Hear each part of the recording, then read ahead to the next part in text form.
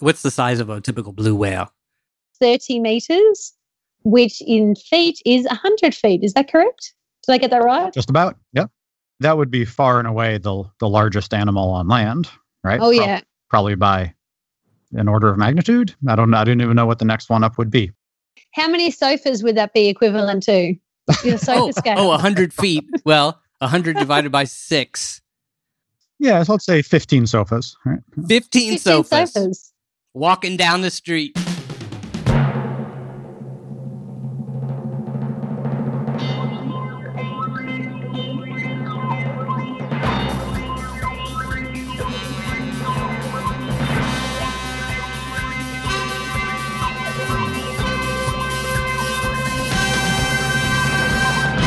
Welcome to What the If. I'm Philip Shane here, your erstwhile host. I don't really know what the word erstwhile means. But it always comes before host. It's exactly. Gotta be good. Exactly. Do you know what it means? Do either of you know what erstwhile means? No, it probably means something different in Australia anyway. Yes. No idea. I'm not the only one here, as usual. Here in the virtual meeting space at geosynchronous orbit above the Earth, we have a meeting of two hemispheres. Professor Matt Stanley coming to us from Washington Square in beautiful Greenwich Village, Manhattan, at New York University. How are you, Matt? Damp and cold. It's kind of nasty out there. Yes, because it is winter. That's what they tell me, yeah. Meanwhile, we have someone claiming that it's summer. How are you, Dr. Parada? G'day. I'm just sounding very Aussie. We don't actually say that in everyday words, language over here. But yeah, it's currently over 20 degrees Celsius. And I'm in my living room and it's super warm and it's very comfortable. Oh, that's nice. You're in Sydney. So in Sydney, Australia, where it's very nice and warm right here, right now, in this side of the world. That is amazing. I will, at some point, it should become tiresome and rote that we can talk to each other on either sides of the world, but maybe not. Yeah, I hope not. My grandmother continued to be amazed by television, for instance, and certainly cell phones blew her away. So I guess we'll be like that. Isn't that amazing? Back in my day, your pictures were only two-dimensional and they were all blocky. Yeah, that sounds right. For those of you who are listening on audio and wondering, where do I get the picture? You can't. Because that just rolls right off. There's a big cable giving us audio and video, and the video is just pouring out into the ocean. So, yeah, there's actually a giant video patch right next to the garbage patch in the Pacific. The horrible, it's all bad video. Yes. Is floating in the ocean. Well, let's get right to it. We have an amazing show. Dr. Vanessa Parada, we are so excited to have you back. You are an expert on whales, but you can probably say that better than I can. When it comes to whales and cetaceans, which is a general collective term for whales, dolphins, and porpoises, I'm your gal. Excellent. I like that. That's a great description. Instead of PhD, it's just IYG. Well, thankfully, I've recently just finished 3.5 years of hard research for my PhD, where I've been looking at drones and whale snot collection. So I can talk to a lot of variety of different things, especially talking about the boogers of whales in Australian waters to compare with whales in your waters over there. And our boogers. The whales are the boogers on this side of the world, excuse me. My boogers exactly. I look, if my boogers need to be donated for science, I'm okay with that. Yes, and I refer you, by the way, if you're listening and you have not heard the previous episode where we had Vanessa on about whale snot and related issues, check it out a few episodes ago. So, you came with Vanessa. You came with a fabulous "What the If" for us to pursue this week, and so let's hop aboard our dinghy. Now, what kind? When you go out to research the whales, how big is the boat that you would typically go on? Well, the ideal boat is kind of like a couple of meters long, kind of like a Zodiac. I don't know if that's what you call them, the ones that have the rubbery collar, the Sure. squidgy collar. They're a little runabout. They're ideal with a very fast engine at the end of it, at the back of it, on the stern rather, if we talk maritime terminology. That's kind of the best in my opinion. But if you're going to go offshore, like really offshore, you probably want something a little bit more stable, like something like a catamaran, 12 meters or so. Mm. Yeah. But if you go down to places like Antarctica, where I've been on a massive ship that was 96 meters long, Whoa. that can take smaller vessels like a couple of meter long runabout, where it opens up and then kind of gives birth to another boat, and then you can go do your research via that. It's called the mothership. Oh, Nice. that is so cool. Usually the mothership's a bad thing that we want to attack, but here we get to be the empire. Yeah, it's a nice change of And pace. the mothership is ours to hold. So the question is, what if whales and dolphins, for instance, members of the cetacean species? Well, no, A cetacean grouping, a collective term. Your whales, your dolphins, and your porpoises, a group of marine mammals. and they decided that, the ocean, it's been great for us, but we didn't come from the ocean, and they want to get back to their roots.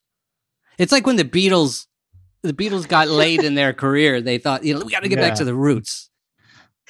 So the animals sort of want to do their own sort of Let It Be album, and to do that, they would have to redevelop hands and feet, limbs, well, I guess arms, hands, feet, legs, all these kinds of things to get back. And now I don't know how many people know that whales and dolphins, they are mammals, and therefore they began on land, actually. When did that happen? Well, around more than 50 million years ago. I've been doing a little bit of research before this, I must say, and I love this stuff because it allows you to kind of go back, and for me especially, move away from whales not. But around 50 million years ago, ancestors of whales were living on land. So this is well before our time. And then the animals that we recognize today, during the last 15 million years ago, they lost. So they essentially went from land into the lovely ocean and became more sleek, super dynamic animals that you see today. So if your listeners think about it right now, you're listening, you're breathing, you're a mammal, you're living life to the fullest and hopefully to the most interestingest, if that's a word. And as that, we are mammals, so that does mean we require air. And whales do that as well.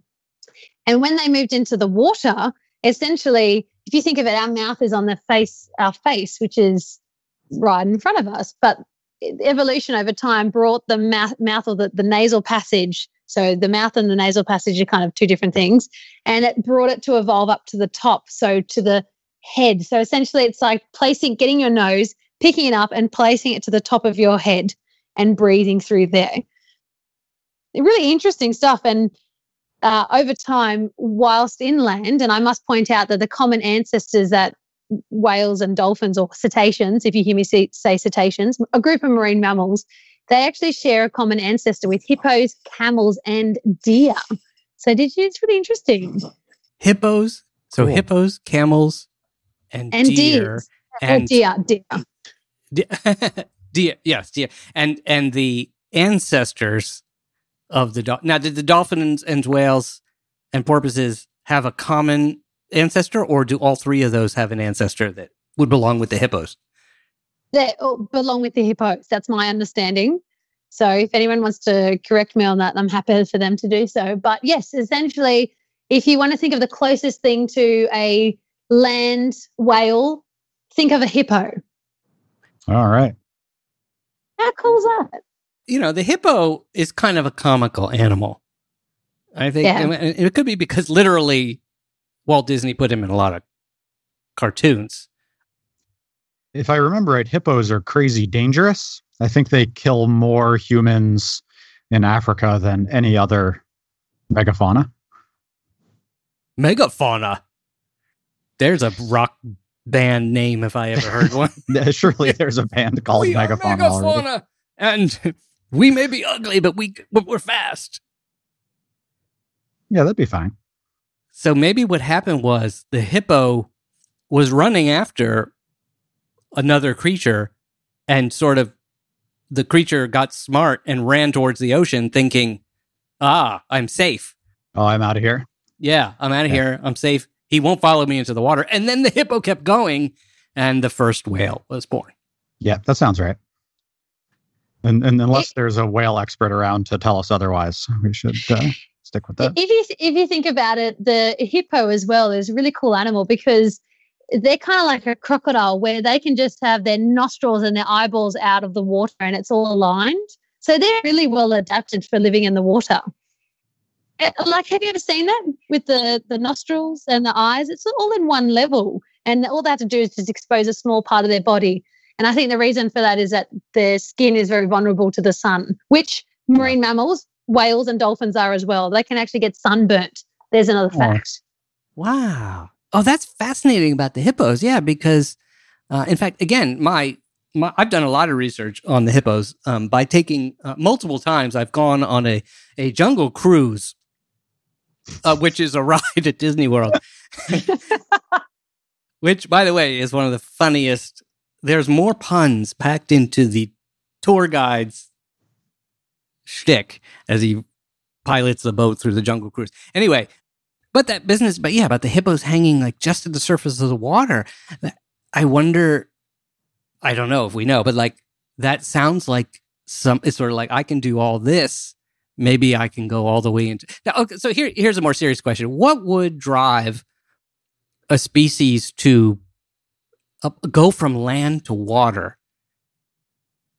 Like, did something have to force them to do that? Or do you think it was just like in other words, we know that all life came from what we believe, right? Started in the water, evolved, and then we got amphibians who could come out of the water and go back in the water, I suppose, like frogs. And then eventually some stayed on land. It seems to me that going back to the water is an odd choice. It wouldn't have been a choice. What would force them to do that? Something like a drought on land? Or? I personally don't know. Like, there's obviously been a lot of literature on this, but does anyone on Earth really know? Is it there's more food in the ocean? Is it climatic variations or climatic conditions? Is it that they all decided to go into the water because it was much better in there? It's a very big question, and we're all kind of building pieces of the puzzle by collecting old remnants of bones and building the pictures of what whales did used to look like. And the thing that's really interesting is that when people have discovered whale skeletons and dolphin skeletons, sometimes they've got messages or kind of remnants of what looks like, or what is actually in what we refer to as humans, hip bones. And these you'll see kind of like this really sleek skeleton and then these two little useless little bones hanging out where their legs used to be. And it's the hip bone or the pelvic bone. You're saying that's what they have now. Matt, what is the term for that? Vestigial? Vestigial. Are you thinking of? Which means? It's an organ or structure that used to have a function but no longer does. I don't know if there's a technical detail beyond that, but that's what I think of them as. What you're saying is that we can see that evolution is not complete, or evolution eventually just sort of said, I've made these bones small enough. I'm not going to bother. Yeah, so actually vestigial organs were one of Darwin's primary pieces of evidence for his theory because they serve no function, right? They just take up energy and space and stuff that could be used for other things. Because a big part of Darwin's argument was that evolution just does what it needs to do to keep us alive and breeding and doesn't bother with refinements. You've got vestigial organs, and we all do, right? So the appendix is one of these, your tailbone. So these are evidence that, the fact that you have a tailbone tells you that humans used to have a tail. and that's left over. But after a while, evolution's just like, there's no survival value to getting rid of that last 3 inches of bone, so I'm just going to leave it there. Even though the appendix can kill you. Yep, that's right. And this is that's the kind of odds making that evolution does sometimes. So like, usually doesn't kill people until after they've already had children. So it's not worth quite getting rid of just yet. So Vanessa, do we think what kind of thing might make the whales suddenly in evolutionary terms, let's say, start acting amphibious again? Well, first of all, how far are they from land creatures now? Like, how long are we talking about that they would have? How long would this re-evolution have to be back to a land creature? The paper I'm looking at says they evolved from land-dwelling ancestors 40 million years ago. So whether we go off that as like a basis, but this study that came out in 2014 is quite funny. It basically points to the use of the remaining vestigial organ of the hip bone or the pelvic bone, which in this paper, and I've got to read it word for word because it's really funny. The title of it's called Sexual Selection Targets Cetacean Pelvic Bones. And it's saying that obviously, cetaceans offer a unique opportunity to test the hypothesis. Since evolving from land-dwelling ancestors, they lost external hind limbs and evolved a highly reduced pelvis that seems, and this is a funny bit, to serve no other function except to anchor muscles that maneuver the penis. So, right. and then just by wrapping that, thankfully the scientific journals have an abstract. This study provides evidence that sexual selection can affect internal anatomy that controls male genitalia. These important functions may explain why cetacean pelvic bones have not been lost through evolutionary time. So there you go. Yeah. Is the author female? The author is, it's probably Dr. or Professor James Dines. Ah. So, and this is from 2014, but this was in I Effing Love Science. This was, then that journal was published. It was on Wiley. I'm just trying to work out what journal it's from. Yeah, but it was in Evolution. There we go. So any of your academic listeners listening, pretty interesting, isn't it? And I was going to say on the topic of, I always find this a really interesting topic because when you speak about whales, generally everything is just on grand proportions. So if it's helping provide maneuverability to a male penis, we're talking about in some species a penis which can be up to 3 meters in length. And if we're also talking about evolution, moving from land to water, they want to be super sleek. So in the whales, it's not like humans. We don't have, it's all kind of nice and neatly retractable, so to speak. So when it does come time for reproduction, those reproduction organs, such as the male penis, is something that will come out from the actual body and is very extremely maneuverable in some cases. For example, while I'm on this kind of way path of whale reproduction, the southern right whale or North Atlantic right whale over in your side of the hemisphere, they have one of the most maneuverable penises because sometimes the females, there's like a massive grouping of, well, not a massive grouping, maybe 7 to 8 individuals. They can all at one time, has been some cases, and in fact, a David Attenborough doco did a great portrayal of this, but David Attenborough was talking about how the female was rolling onto her back to avoid the male penises entering her. And essentially these animals, and especially for the southern right whale, they have massive testicles. And I'm talking a pair of them are 1 ton, so 500 kilogram testicles. And wow. the reason that it's just on grand proportion is apparently due to sperm competition. So when a male will mate with a female, he actually uses his sperm to flush out the previous male's sperm and then hopefully ensuring that the last sperm there is his genetics. We've gone from evolution to now sexual reproduction in a very streamlined environment. Well, all I can say is, first of all, I'm glad we're not doing video because I'm blushing. Secondly, they're not coming back to land. I mean, So should we just stop there? That they're too big to come back from land? no, they're so 9 meters. We just have to say 9 meter long penis is 3 meters. No, 3 meters is 9 meters, feet. right. 9 feet for Oh, those. 9 feet. Yes. Yeah. Thank you for the conversion. 9 feet is basically 1.5 sofas. That is very impressive. So, I've never thought of it in sofa term. We should have a sofa scale Yeah. for every whale anatomy part. Well, when you live in a New York apartment, space is perhaps like a boat. Space at a is very premium, much an yeah. issue. Yeah, a premium. And so when you go shopping for furniture, you learn the measurements that you have available, the size you have available very specifically. So I happen to know that our sofa is exactly 6 feet. And then I think, everything else is measured at that. And the 1-ton testicle, and that's just one of them. So Testicles. That's the pair, sorry. So okay, all right. 500 kilograms each.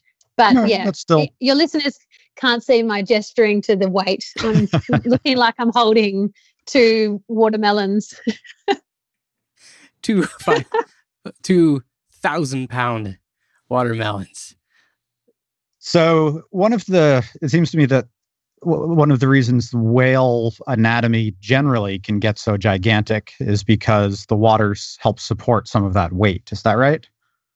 Yeah, so apparently there is an optimal size where you've got, they essentially in short term, they can't get too big and then they're not, some of them are smaller, but there is a limit on how big they can get. And many of these animals, because they're mammals, are very efficient at homeostasis, which is just like the general going of the body.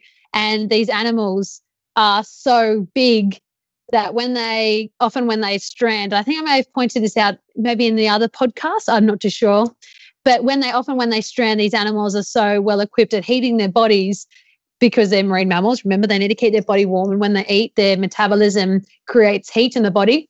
Mm-hmm. That when they strand, they overheat. But because their body is so heavy, they will simply, one of the reasons they die, in addition to others reasons, is that they will simply collapse under their body weight, and they've never felt their body weight, essentially. That's another way of looking at it.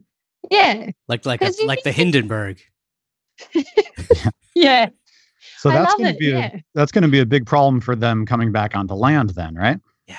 Exactly. And I love we've come full circle here. So now they've gone from land. Well, yeah, they've come from land and they've come into the ocean. So they've had this freedom to go, okay, what should I turn into? Let's turn into this. And they've been able to kind of perfect it as they've gone along. If they were to come onto the land, I think they'd be goopy and not able to do much at all. Well, they can breathe, that's for sure, but they need to be cooled down all the time and not overheated. Basically, not to overheat. They're kind of like a car engine, so to speak. Because once they run out of coolant, which is the fresh water of their body, then they're no good. So one would imagine that throughout the evolution, if we imagine a time that they did, if we go forward some millions of years, and maybe another 40 million, and we found that creatures living on land who used to live in the water, they were the whales and they managed to do it. In between that process, they probably got much smaller, for one thing. Exactly, because the natural selection would select for individuals that are probably smaller.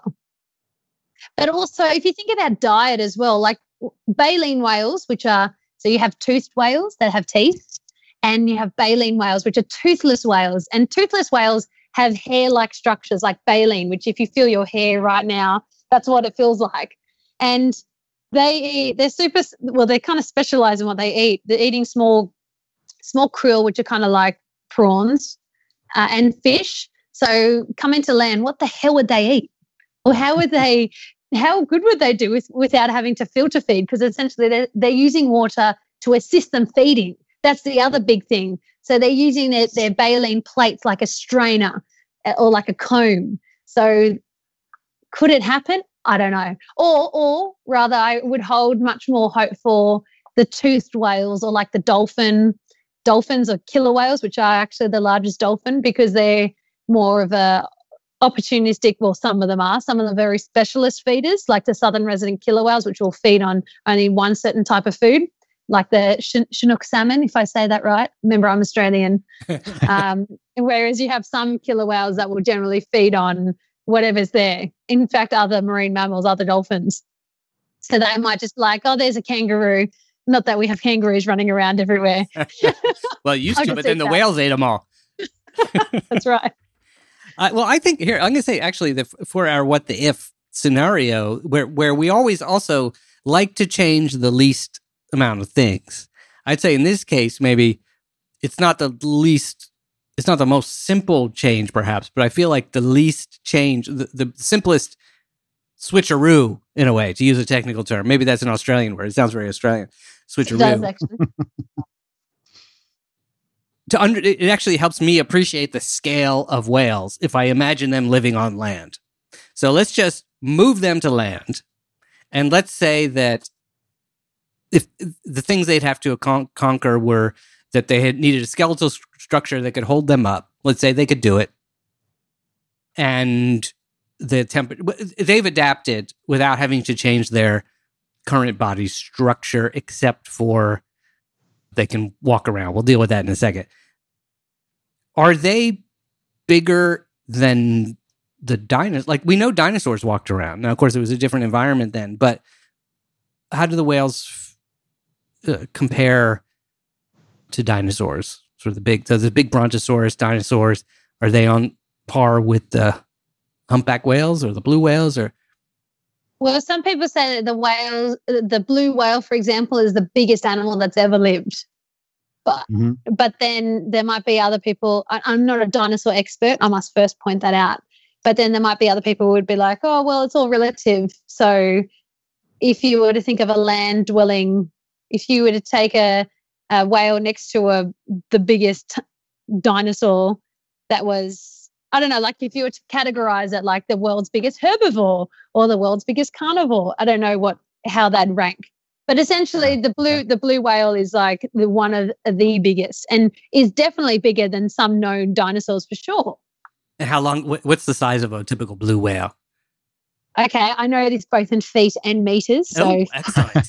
Accommodating for the both hemispheres. Yes. In meters, there are 30 meters, which in feet is 100 feet. Is that correct? Did I get that right? Just about. Yep. I just multiply by 3, but it is a little bit more than 3, right? That's totally reasonable. Yeah. Oh, cool. Yeah, there you go. 100 feet is a 10-story high building. It's another, in New York anyway, a good measurement. That would be far and away the largest animal on land, right? Oh, yeah. Probably by an order of magnitude. I didn't even know what the next one up would be. African elephant? Well, how many sofas would that be equivalent to? Your sofa scale. 100 feet. Well, 100 divided by 6, which also happens to be the 6 feet seems to be the standard, like they put a little figure of a man next to something. It's usually a 6 feet thing.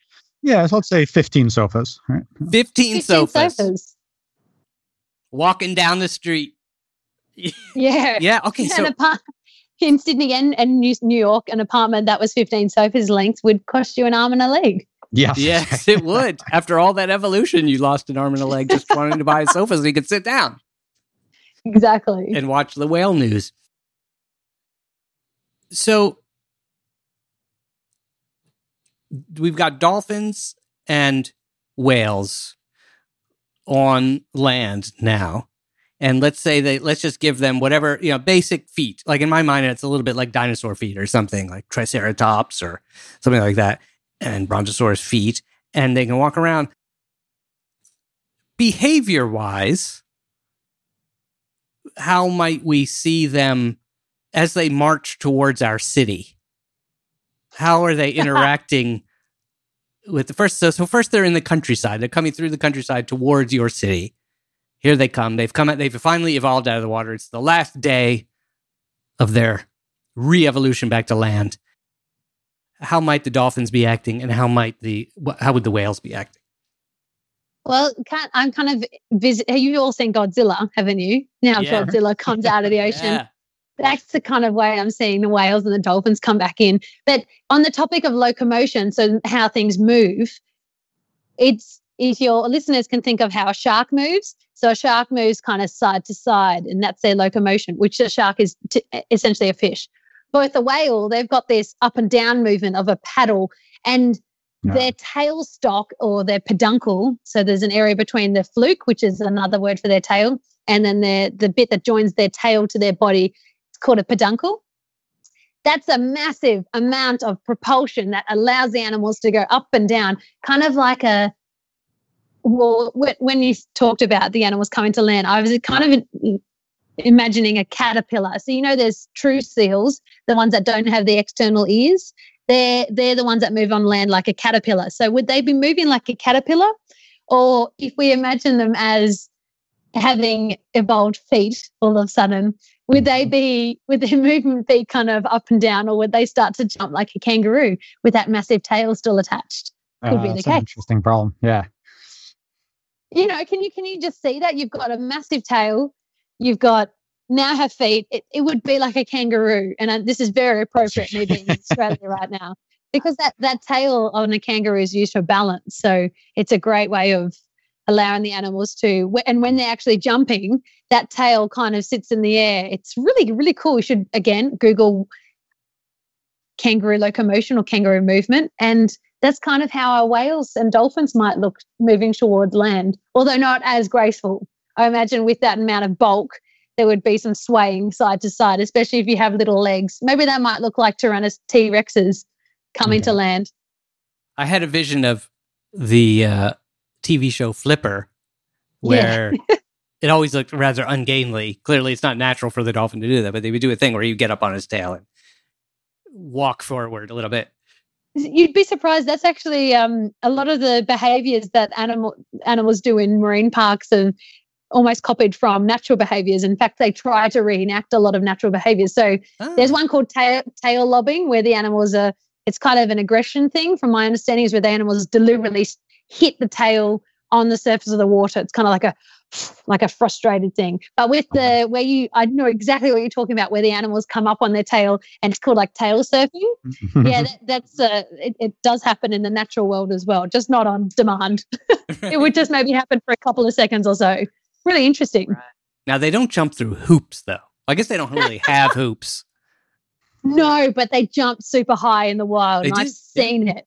Yeah, I was in East Timor just a few months ago. So East Timor, think of the southern hemisphere, go just under the equator near Indonesia. So hopefully your listeners are kind of narrowing in as to where I was, because there's blue whales in Australia that go all the way up from Australia to Indonesian waters.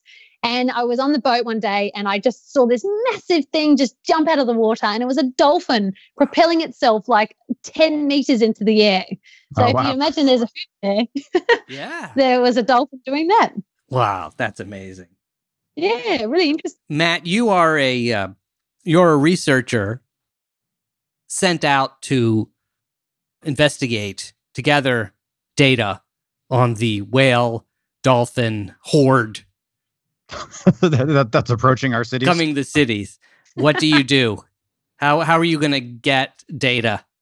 It's purely science. You're the only guy who's on science. The rest of them have tanks and it's all that stupid stuff that you see in Godzilla. Yeah, that's right. So I should say, taking a note from Vanessa, I'd start with drones, I think. Right? So I don't want to get too close to these suckers. I think an important question would be how fast they're going, because I could well imagine that a land-bound blue whale jumping up and down on its tail could go pretty fast, actually. So I would be wary about getting too close. Now I'm trying to get a picture of what actual kind of movement you're imagining. So you think he's the whale, he or she is basically on the ground, but the tail is is sort of like a hopping motion, or are you thinking like I can't see them walking on their tail? No, it's definitely going to be a jumping propulsion kind of thing. But I don't know if there's an existing animal that does this. Like you said, kangaroo, or like a what's the mouse that jumps that way too? Oh, there's a mouse. They kind of push down. They stand on their legs and then push with their tail. So Is was it a just hopping something- mouse? Hopping mouse? I can't remember. But yeah, so there are a couple critters that do things like that. So I think that when you talked to Vanessa, you talked about the seals, for instance, or the sea lions, the way they move. That's how I imagine that the Yeah, the seals. So Okay. true seals are almost hopeless on land because they're so well adapted to the marine environment, where sea lions are Mhm. non-true seals. This is another fact. And they have external ears and they're like really maneuverable. Sea lions can outrun a human easily. So if you've got, on land, Yeah, they're absolutely. pretty fast. wow. And then they're big too. They're kind of scary when they come at you. They bellow, make this huge noise, they can Yeah. smash along. Yeah, so if that's okay, so if the whales are moving like sea lions, all right, so we got to evacuate everybody. first. Or the true seals, rather, the ones that look like a caterpillar. If they're moving like caterpillars, they're not that fast. Oh, okay. That could be. So that might leave us time to evacuate the city. Well, I just say one of my concerns would be how much they're going to eat. So how much does a blue whale eat every day? Oh, we're talking tons.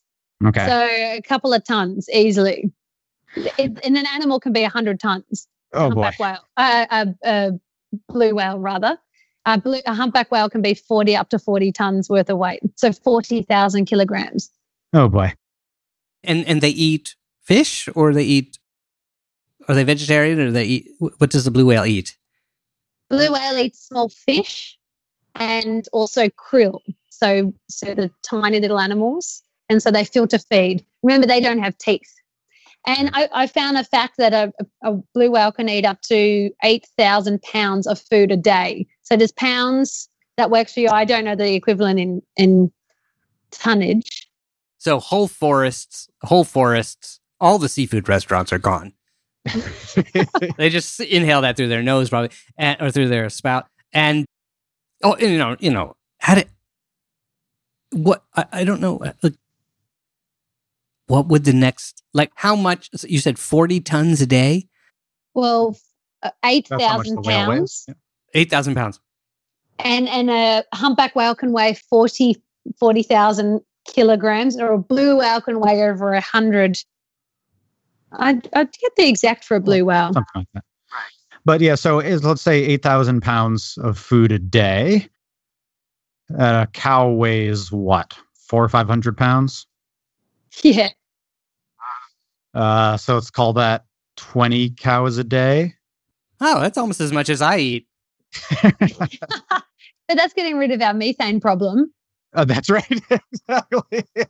Although, what are the whales? I don't know. The whales make, Oh, I don't know what a whale fart would be like and how Yeah. much that would contribute. Quite impressive, I think. that would actually be, just more of their weaponry. It'd be the opposite of just Godzilla just going in the opposite direction.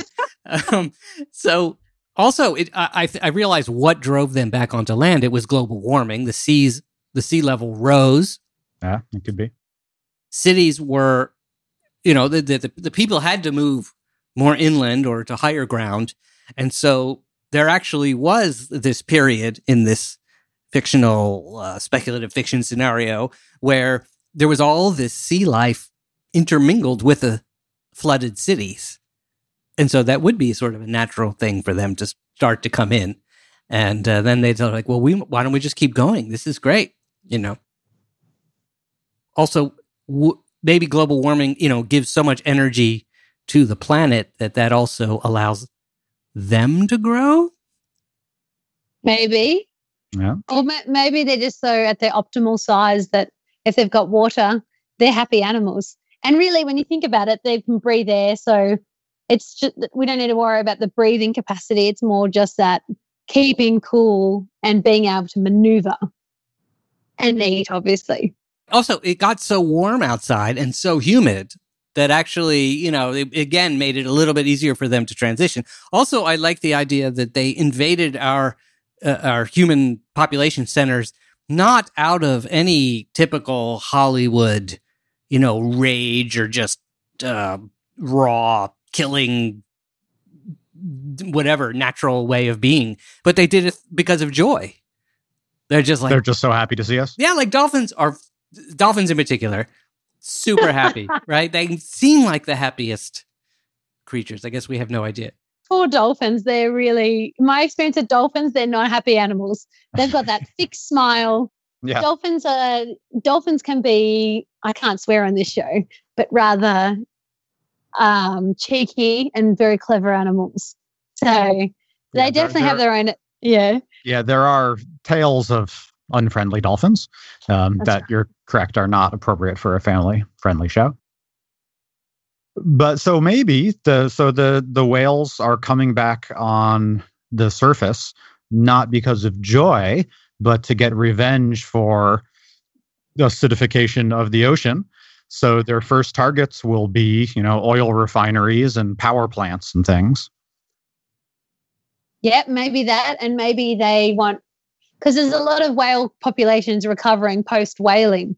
Maybe they want revenge on the people, or the whole movement for whaling, which unfortunately it still continues in some parts of the world. Yeah. I don't know. Or maybe because thanks to the protections that we have for many species and many populations, numbers are rebounding so well. So maybe they're, hey, we're back and we're here to show how successful we are now that we're not being whaled. I don't know. That'd be nice. Yeah. I can also imagine some Greenpeace, well-meaning Greenpeace people, and I would support this mission, they may be working on this right now. Who knows? Bioengineering the whales to take revenge, to understand what happened to them, and to seek revenge. And they would just be riding, these people would be riding the whales like you see in Dune. They ride the worms or something like that. I could imagine that. Well, yeah, that's right. The first human civilization to harness the whales as for purposes of war would be pretty impressive. Well, did you know that I just want to add in one last fact for your listeners, that one of the whale, actually the sperm whale, has the world's largest animal brain. Did you know that? No, nice. There you go. So that explains why I can never beat them at Words with Friends. Yeah. Whales with friends. So have people now? So it's interesting. You mentioned like the shows that they do with dolphins, for instance. Having them perform with people and stuff. Has anyone? Here's a simple question: can you ride a whale, do people ride dolphins like outside of the show environment? I think riding a dolphin in the wild would be completely hard because they're so quick. And a whale. So we don't. In other words, we do ride. We did domesticate horses, for instance. And you can ride horses and you could ride donkeys, I guess, mules and all things like that. But is it conceivable that we could learn to live with whales in a way that we could ride them and live in harmony? Let's say live in harmony, not dominate them. You could probably do that. You sometimes see dead whales and people ride those. Dead whales?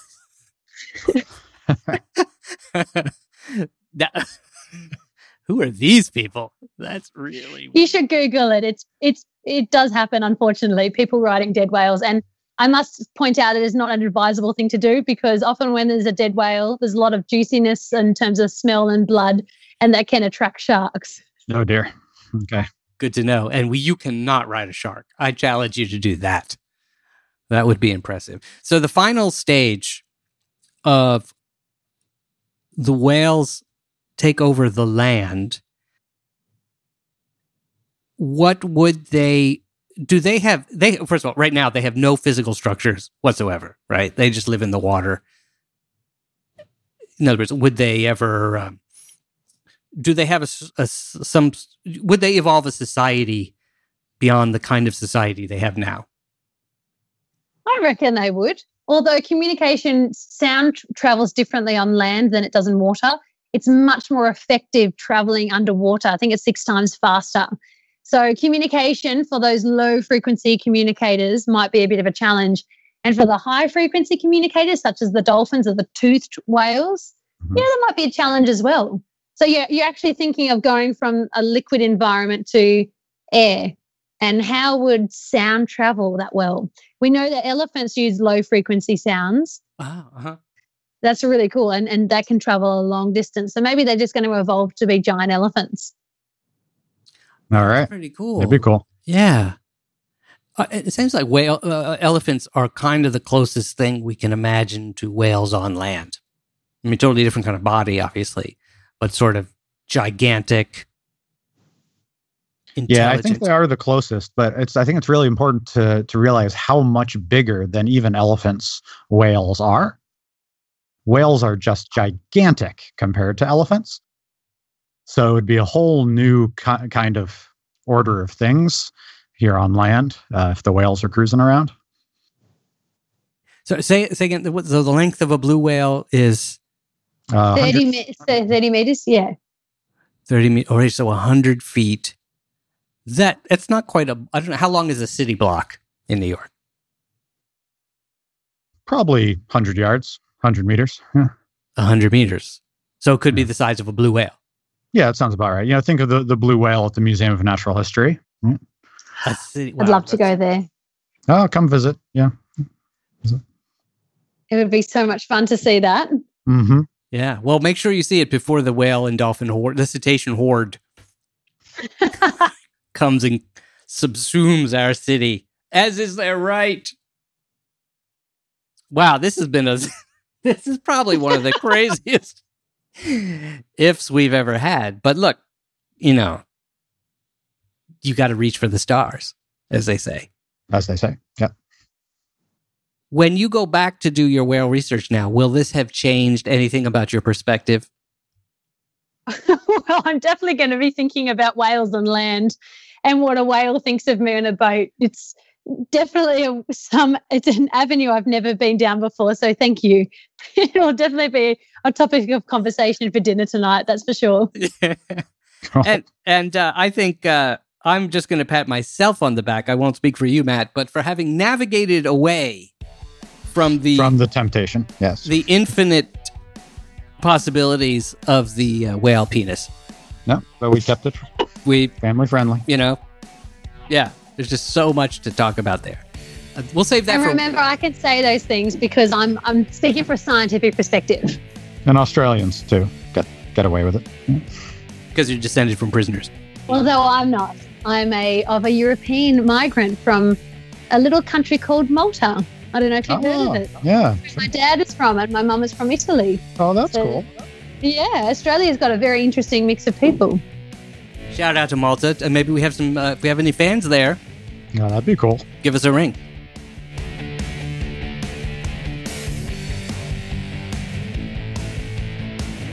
Thank you, Vanessa, for this incredible trans-species, trans-water to land spectacle that we went on today. And thank you, Matt, for all the research you did and for volunteering to be the one scientist who went out and built drones, but still had to get out there and fly those drones. Anytime. Discover be the point man for the dolphin and whale, the cetacean invasion. Tell us what you thought of this show. I'd love to know. And I know for a fact that this, as with all three of us, generated some quite spectacular, colorful images in your mind. And those of you who are artistic, or even if you're not, put those down, put those down on paper or pencil or however, digital, whatever you want to do. Let's see some of these images. And tweet it. Yeah, tweet it. Tweet it like crazy. And you could use words too if you want to just describe. Sounds are good. Obviously, we like audio. So yeah, contribute. Let's start to build, to flesh out this image. As we say, flesh it out for real. Vanessa, as with the last time you were on, you are now going to receive another special gift of a finger puppet from the Unemployed Philosophers Guild, who give us these toys because they love us, they love our audience, they love our guests, they want to help science, and they also want to bring a smile to everybody's face so that, when the whale horde comes, where at least we had a good time before that happened. So congratulations, you will now have your second finger puppet. Which one? Thank you. Who did you get before? I got a sperm whale and the guy from Star Trek. This is it, Captain Spock. I can't. Oh, Mr. Spock. Mr. Spock. Thank you. Yes, That's right, Mr. Spock, because in that documentary, Star Trek 4, Oh, that's right. The Undiscovered Country or something? Voyage Home. Voyage Home, okay. Mr. Spock can speak with the whales. Yes, I love it.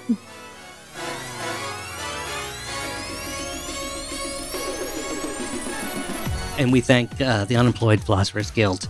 Philosophersguild.com. If you want your own finger puppet, you can do two things. One, submit us an idea. Submit us your idea for a show at feedback@whattheif.com. And if you get picked, you will become a master iffer and receive a finger puppet in gratitude of a great scientist or science fiction character.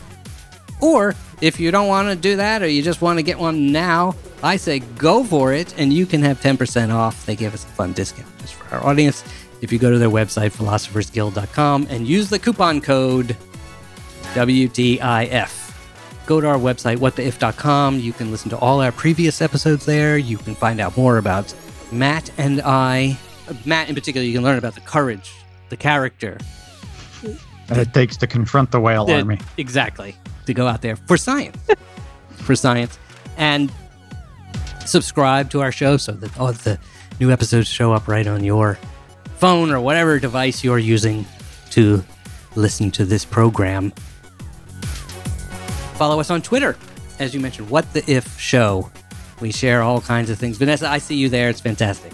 We get a lot. People are really starting to chatter there, and I know this adventure is going to light it up. It's going to be lit. Next week, another What the If, another adventure. Matt, I can't possibly imagine how many sofas will be consumed in the next episode. And Vanessa, if you would join us in this ritual that we have at the end when we dare to open the portal into the future and like having the eyes of a fly, seeing the millions of possibilities, mirrors upon mirrors upon mirrors of all the ifs that could possibly happen, and all the sofas that go flying, we say, what the